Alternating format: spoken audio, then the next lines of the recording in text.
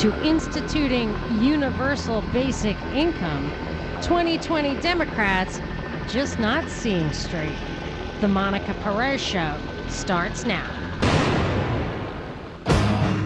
This is Monica Perez, your libertarian voice on News 95.5 and AM 750 WSB. Every Saturday from 3 to 6, we are regular live Saturday afternoon show again. I am here with my trusty sidekick producer, Binkley. How you doing, Binkley? I'm great. I can't wait to hear your thoughts on the news of the past few days. The Mueller probe. Oh my gosh. I've been dying to see what the Mueller probe says. Oh my gosh. Everything we've been waiting for. I'm so excited.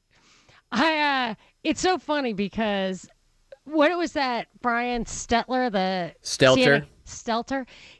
What was his quote? You tweeted me something, texted me something yesterday. He tweeted that it's a big day and it's important when CNN is streaming news live from their website. So, and the news was that the Mueller report it was done. That was it. But it wasn't released. Wasn't released. It was just done. There was no actual information. Yeah. Vital speculation we were getting right there on the website. Well, I mean, that's just this is taking this kabuki theater, this ridiculousness to a whole new level. And I would like to blame the left exclusively for this, the CNN side. I don't even want to call them left and right, the CNN side. But I have a very strong suspicion, and I'd like to know if you agree with me, that when Attorney General Bill Barr releases his summary of it or whatever form of it he releases, it will be so ambiguous that both sides will feel both frustrated and vindicated, and the fighting will go on and on. Absolutely. It will be enough to make the left believe that there was absolutely collusion, but that the system is so broken that there were no laws to stop it, so they have to change the system. And then the right is going to say, well, nobody else, they're already saying it, nobody was indicted. There were no crimes found. So that is, a not guilty is an innocent. Yes. Is equivalent to innocent. Everybody's going to be doing fantastic on the campaign fundraising. Because I got like sides. 40 emails yesterday. Oh my gosh. Begging $10 to save this country. This just shows like what a heightened it's that thing where like it's just so frantic all the time. It doesn't even have any value. Do you have handy the thing that you showed me that you got an email about how the world is going to end or whatever if this doesn't come through?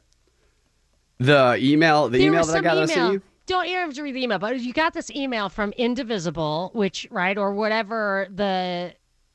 Yeah, I got it right here.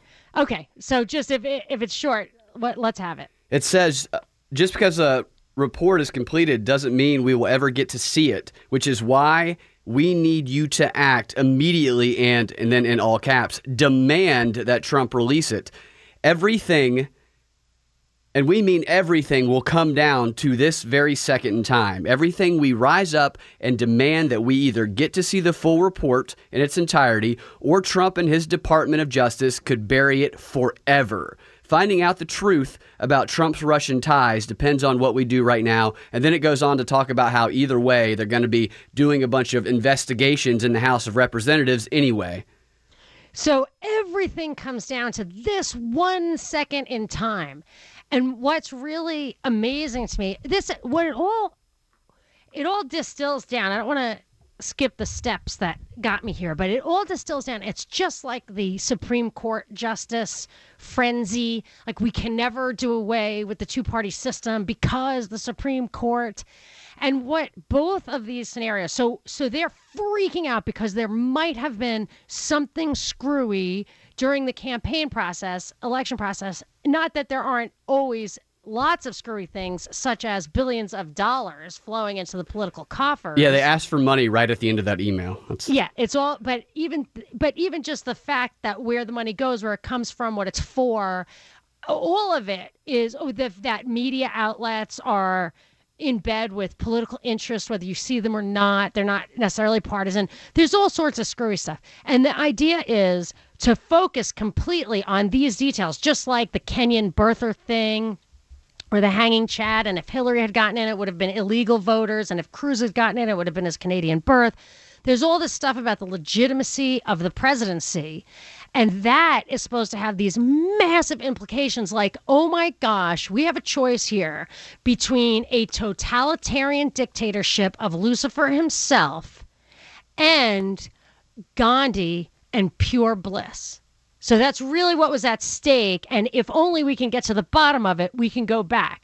When in reality, the welfare warfare superstate has reached the perfect compromise in both the Republican and Democrat parties, even to the point where I think the Republicans actually like being number two, so they can act like they're fighting the good fight. But then I think February marked a record federal deficit that has never been so high. And the left will be quick to say it's from Trump's tax cuts. But the reality is his budget is out of control. Their budgets are out of control. These guys are not minding the store. It does not matter. And ultimately, like with the Supreme Court thing, what it really comes down to is, do these people really have that much power? And should they? Is that really what this is about? That we still have an autocrat, a king? We just get to perhaps and perhaps not elect or select that person every so often? I mean, is it not the fact that it just means there's too much power at the top? I think there's a lot of power at the top, and both sides are convincing that it's the other side that has concentrated it.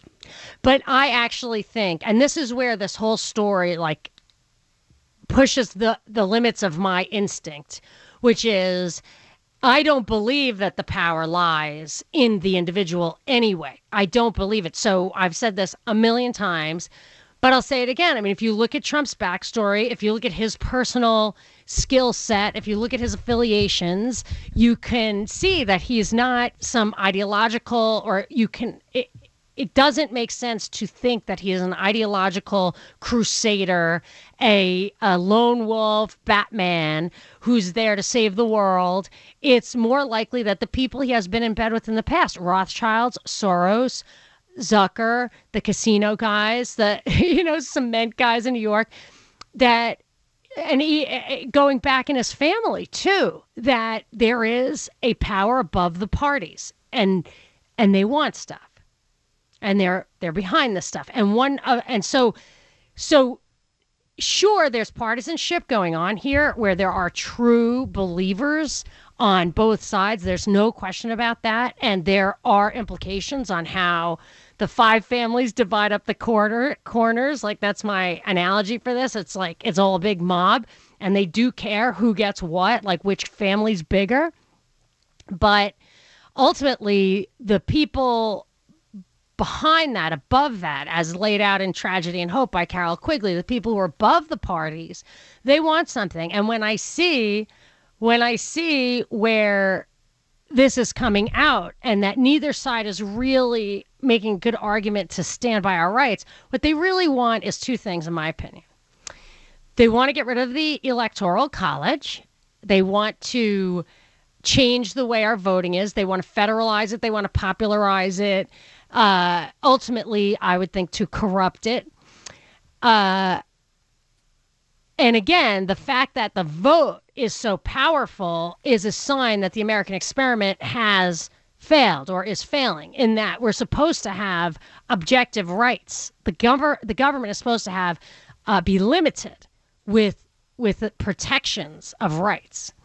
So, and then the second thing that I think they're after here, which took a backseat this week, but is always in the background, was big last week, is a complete censorship of social media, control of the political discourse, limits to what you can say, what you can't say. When they talk about suppressing, they openly talk about suppressing, quote, conspiracy theories on YouTube, Facebook, all across the board.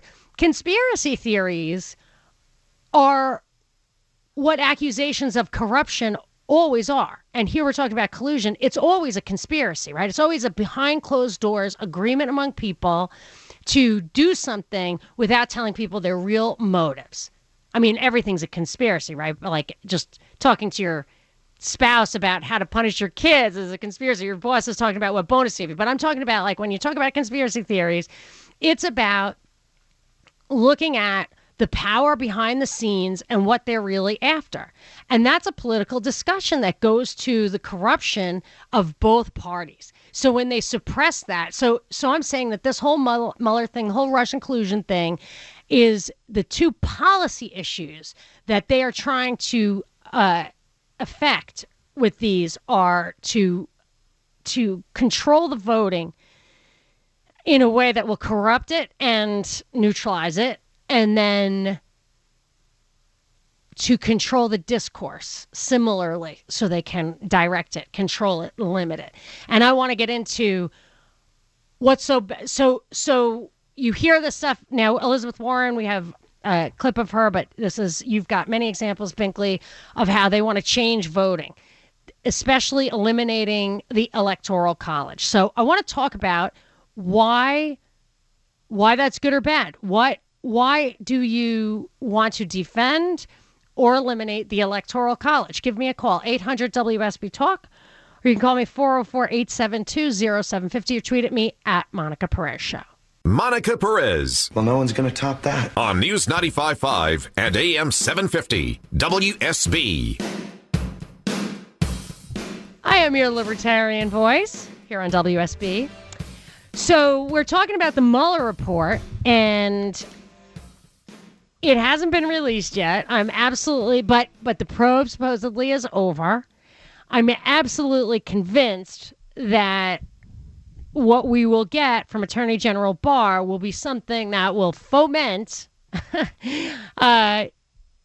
distrust and this conflict rather than quell it. And actually, with the Hillary private server thing, I absolutely thought it was a nothing burger. I'm a big defender of due process when it comes to protecting your rights. But when the crime people are going bananas about is a process thing or like a cover-up thing, she didn't follow the rules and the implications of that, the dangers of that is bad. Okay, well then you have to say, did she actually use it for nefarious purposes? And that would have been a legitimate argument. But I was just not impressed by the reaction to the private server thing. There isn't even, as Hillary would say, there's no there. Like, I don't think there's anything to this Russian collusion thing at all. I don't think it seems like a purely fabricated issue. Therefore, it doesn't matter that whether it's resolved or not, because they won't accept the outcome. Like the people who feel that there is something there. Do you have that, Binkley, that Chris Matthews clip handy? Can you do it real quick? Is that too quick to ask? And a short. I don't have it on hand. No, that's all right. I told you I didn't want it.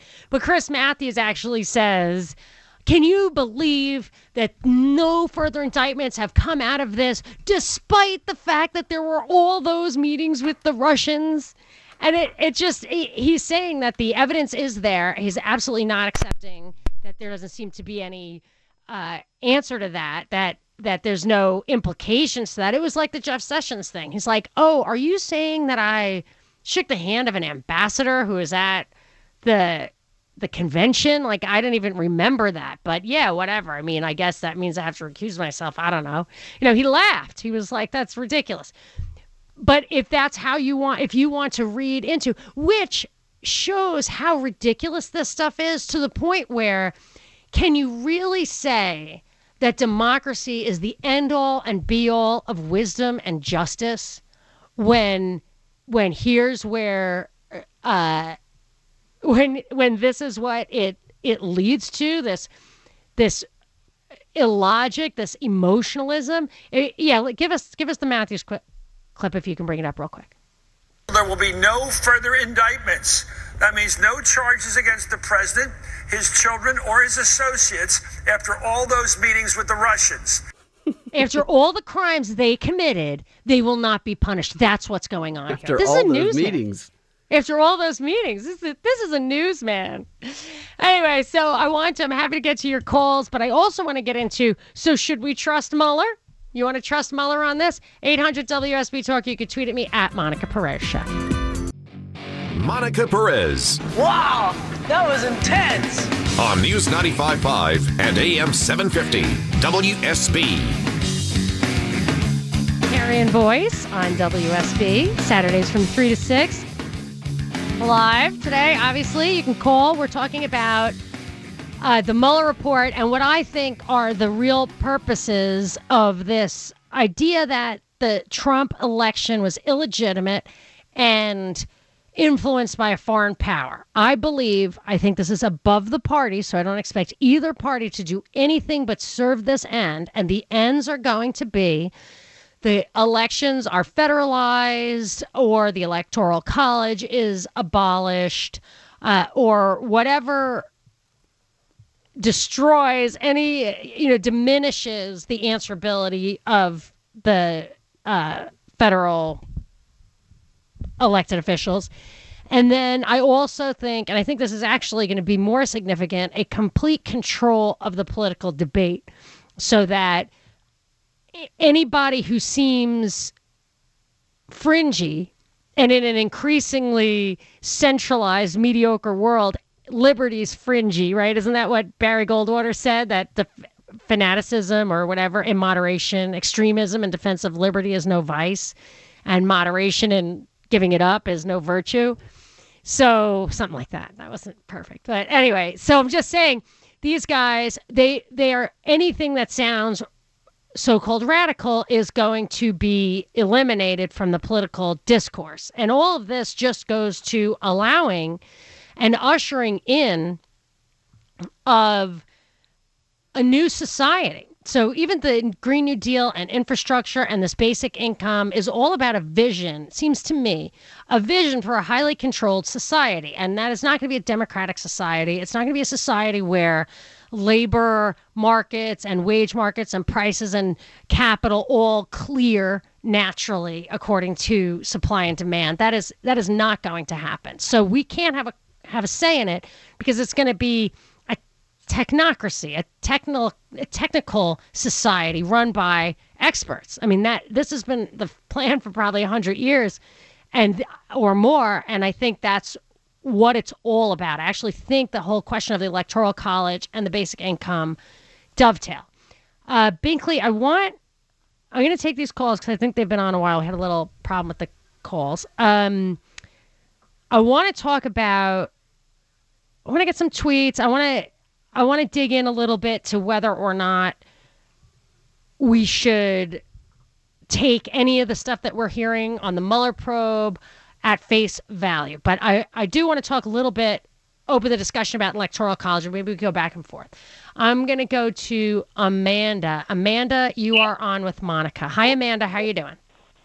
Fine, thank you. And I'm very happy you're back. I've missed you. Great. Thank you. Well, I think I'm here for a while, at least till the end of the summer. So Saturdays 3 to 6 here. I'm yours. Excellent. Well, I was calling in regards to the Electoral College. When I heard that Warren had said we need to get rid of it, I'm like, yeah, no, that's the one thing we should not get rid of, because that's the only reason certain states would ever see anybody. I mean, it's just beyond ridiculous to think that they would get rid of it. The Founding Fathers created that to help make sure that the little states didn't get ignored. If they do get rid of it, basically it's going to be California, Illinois, New York, and maybe Florida that are going to vote in anybody who's going to be in the White House. And that's absurd. So let's take another step and say, then what happens? So it's clear after a couple of cycles that only that those urban centers are really deciding all of the federal elections. And I wonder at that point, I mean, the Electoral College is tied to the number of congressmen and the senators.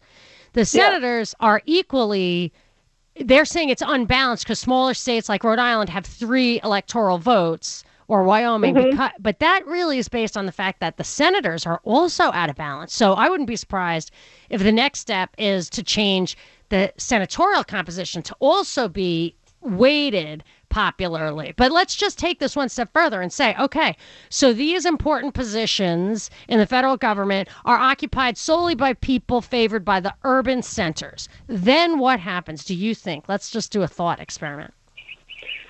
Well, personally, I think we need to go back to how the senators once were sent to Yes. Washington, and that's have the states send them. They are not supposed to represent the people. They're supposed to represent the states.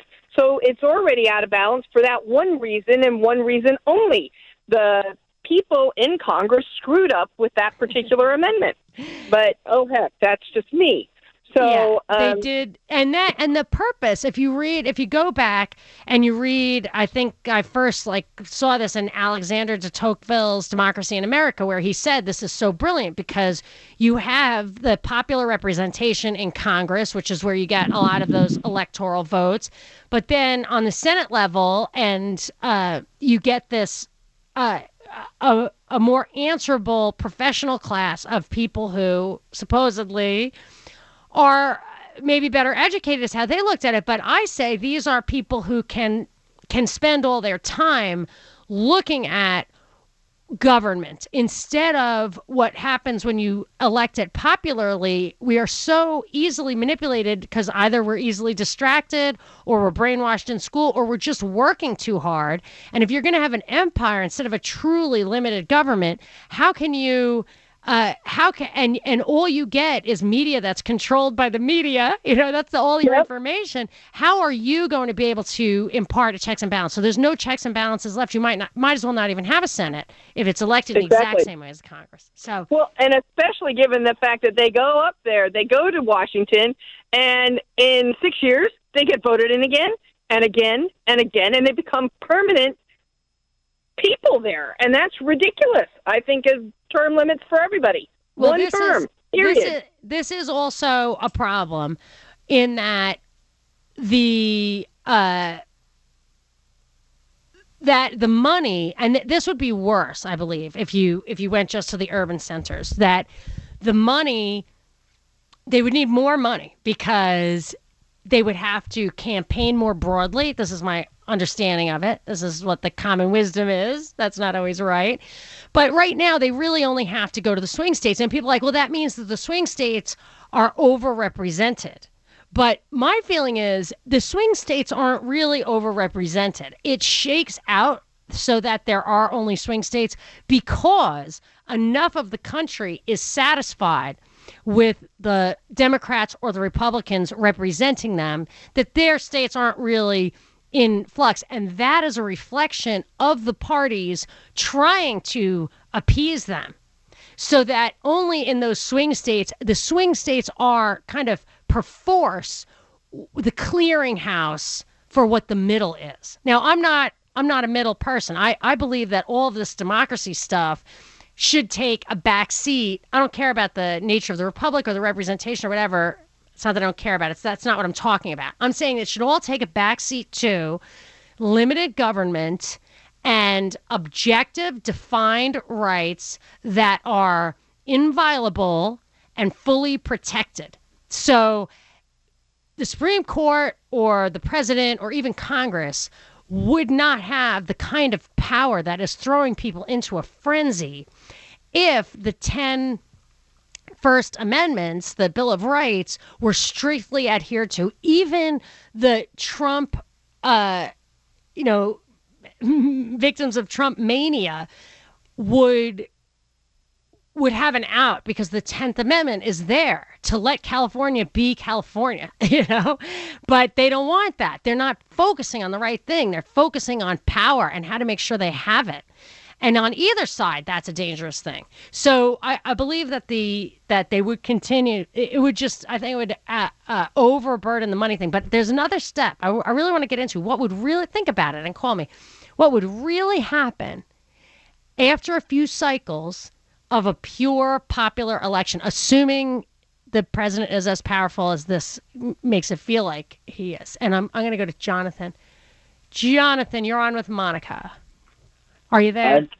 Yeah, I'm here. Okay, go. Well, I think voting is fun and boring, but we all have to do it. And why do we all have to do it? Maybe you don't want to. Maybe you don't feel qualified. That's right.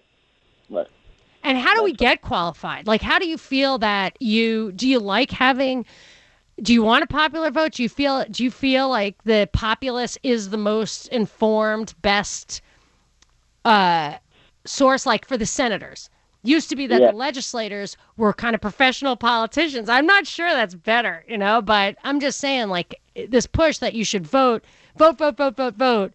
We have such a big unwieldy government. I almost feel like it's inconsistent with a democracy. Voting is probably, are we really all qualified for it? Yeah. So do you like the Electoral College or the popular vote? What's your preference? Vote, what you just said, the first one. The popular vote. All right. Well, here's the thing. The popular vote, the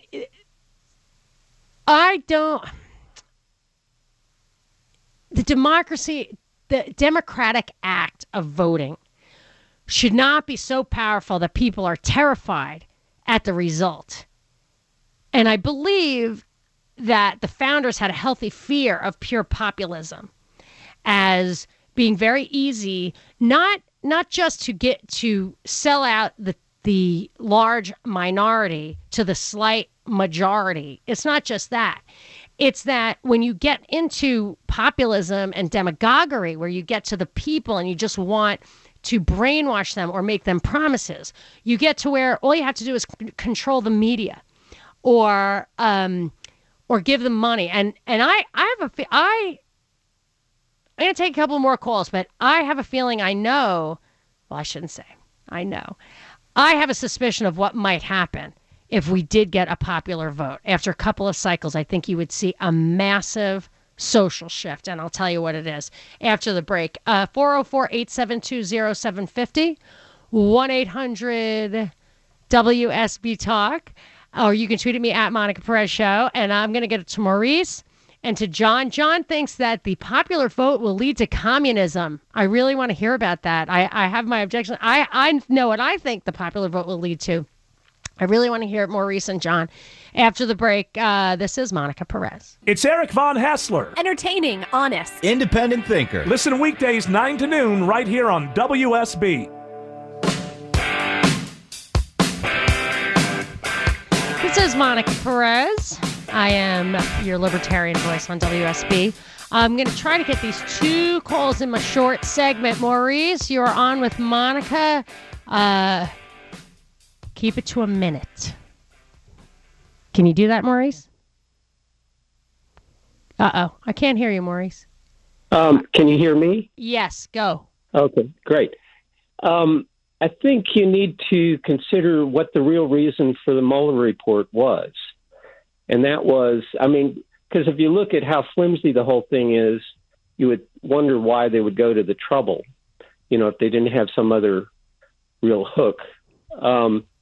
And it's because they needed Hillary to win to cover for all their other nefarious stuff, some of which have to do with allowing her server to be accessed by foreign powers, and paying money into the Clinton Foundation. So at any rate, and she's been known for her different things of blackmailing people pre-Trump era. So basically, that's the real reason. And wait, what are you saying? That instead of, so they needed Hillary to win for that, but look, Hillary did not win, and none of that stuff is coming back to haunt her, really. A campaign promise was to lock her up, right? And it's been 2 years. I'm not calling for it. I'm just saying. That's what I'm about to address. Okay, go. Give me the punchline. Because the Mueller thing was put in place so there would be he could not do obstruction. If he indicted Hillary, indicted Comey, or any of these people, and others, because this is much bigger than just that particular issue, he would not be able to do it. It would be viewed as obstruction of justice. So that's the other reason why. I see what you're saying. They set him up so that if he were to do that, it would look like a reaction instead of just a campaign thing, because he just which is there were too many people never inside who are against him, which is where you get the kind of Obama deep state theory. Right, and which is why he never stopped it. But here's the other part of the conversation: Huber and the other parts of the Justice Department had a team of 470 lawyers creating indictments simultaneous while Mueller was doing this. You can look on Pacer.com. Who was doing that? Huber. He is a prosecutor. I forget his official label, but he, along with the Attorney General, and he was sanctioned by Sessions to implement creating indictments on people. And like any real prosecution, you do not reveal what the indictments are. Okay, I got to stop you because I have to take a break, Maurice. I'm sorry. And okay. I think I'm not ready to buy that this is the top of the pyramid. I'm not ready to buy that what's going on here is really the ultimate power struggle between two parties, because I don't believe in the partisanship. John, I want to hear your big payoff, and we're going to have lots of time to talk about it after the break, and I'll give you my ideas too. This is Monica Perez. Without the ones like you, who work tirelessly to keep things running, everything would suddenly stop. Hospitals, factories, schools, and power plants, they all depend on you. No matter the weather, emergency, or time of day, you're the ones who get it done. At Grainger, we're here for you with professional-grade industrial supplies. Count on real-time product availability and fast delivery. Call, click Grainger.com, or just stop by. Grainger, for the ones who get it done.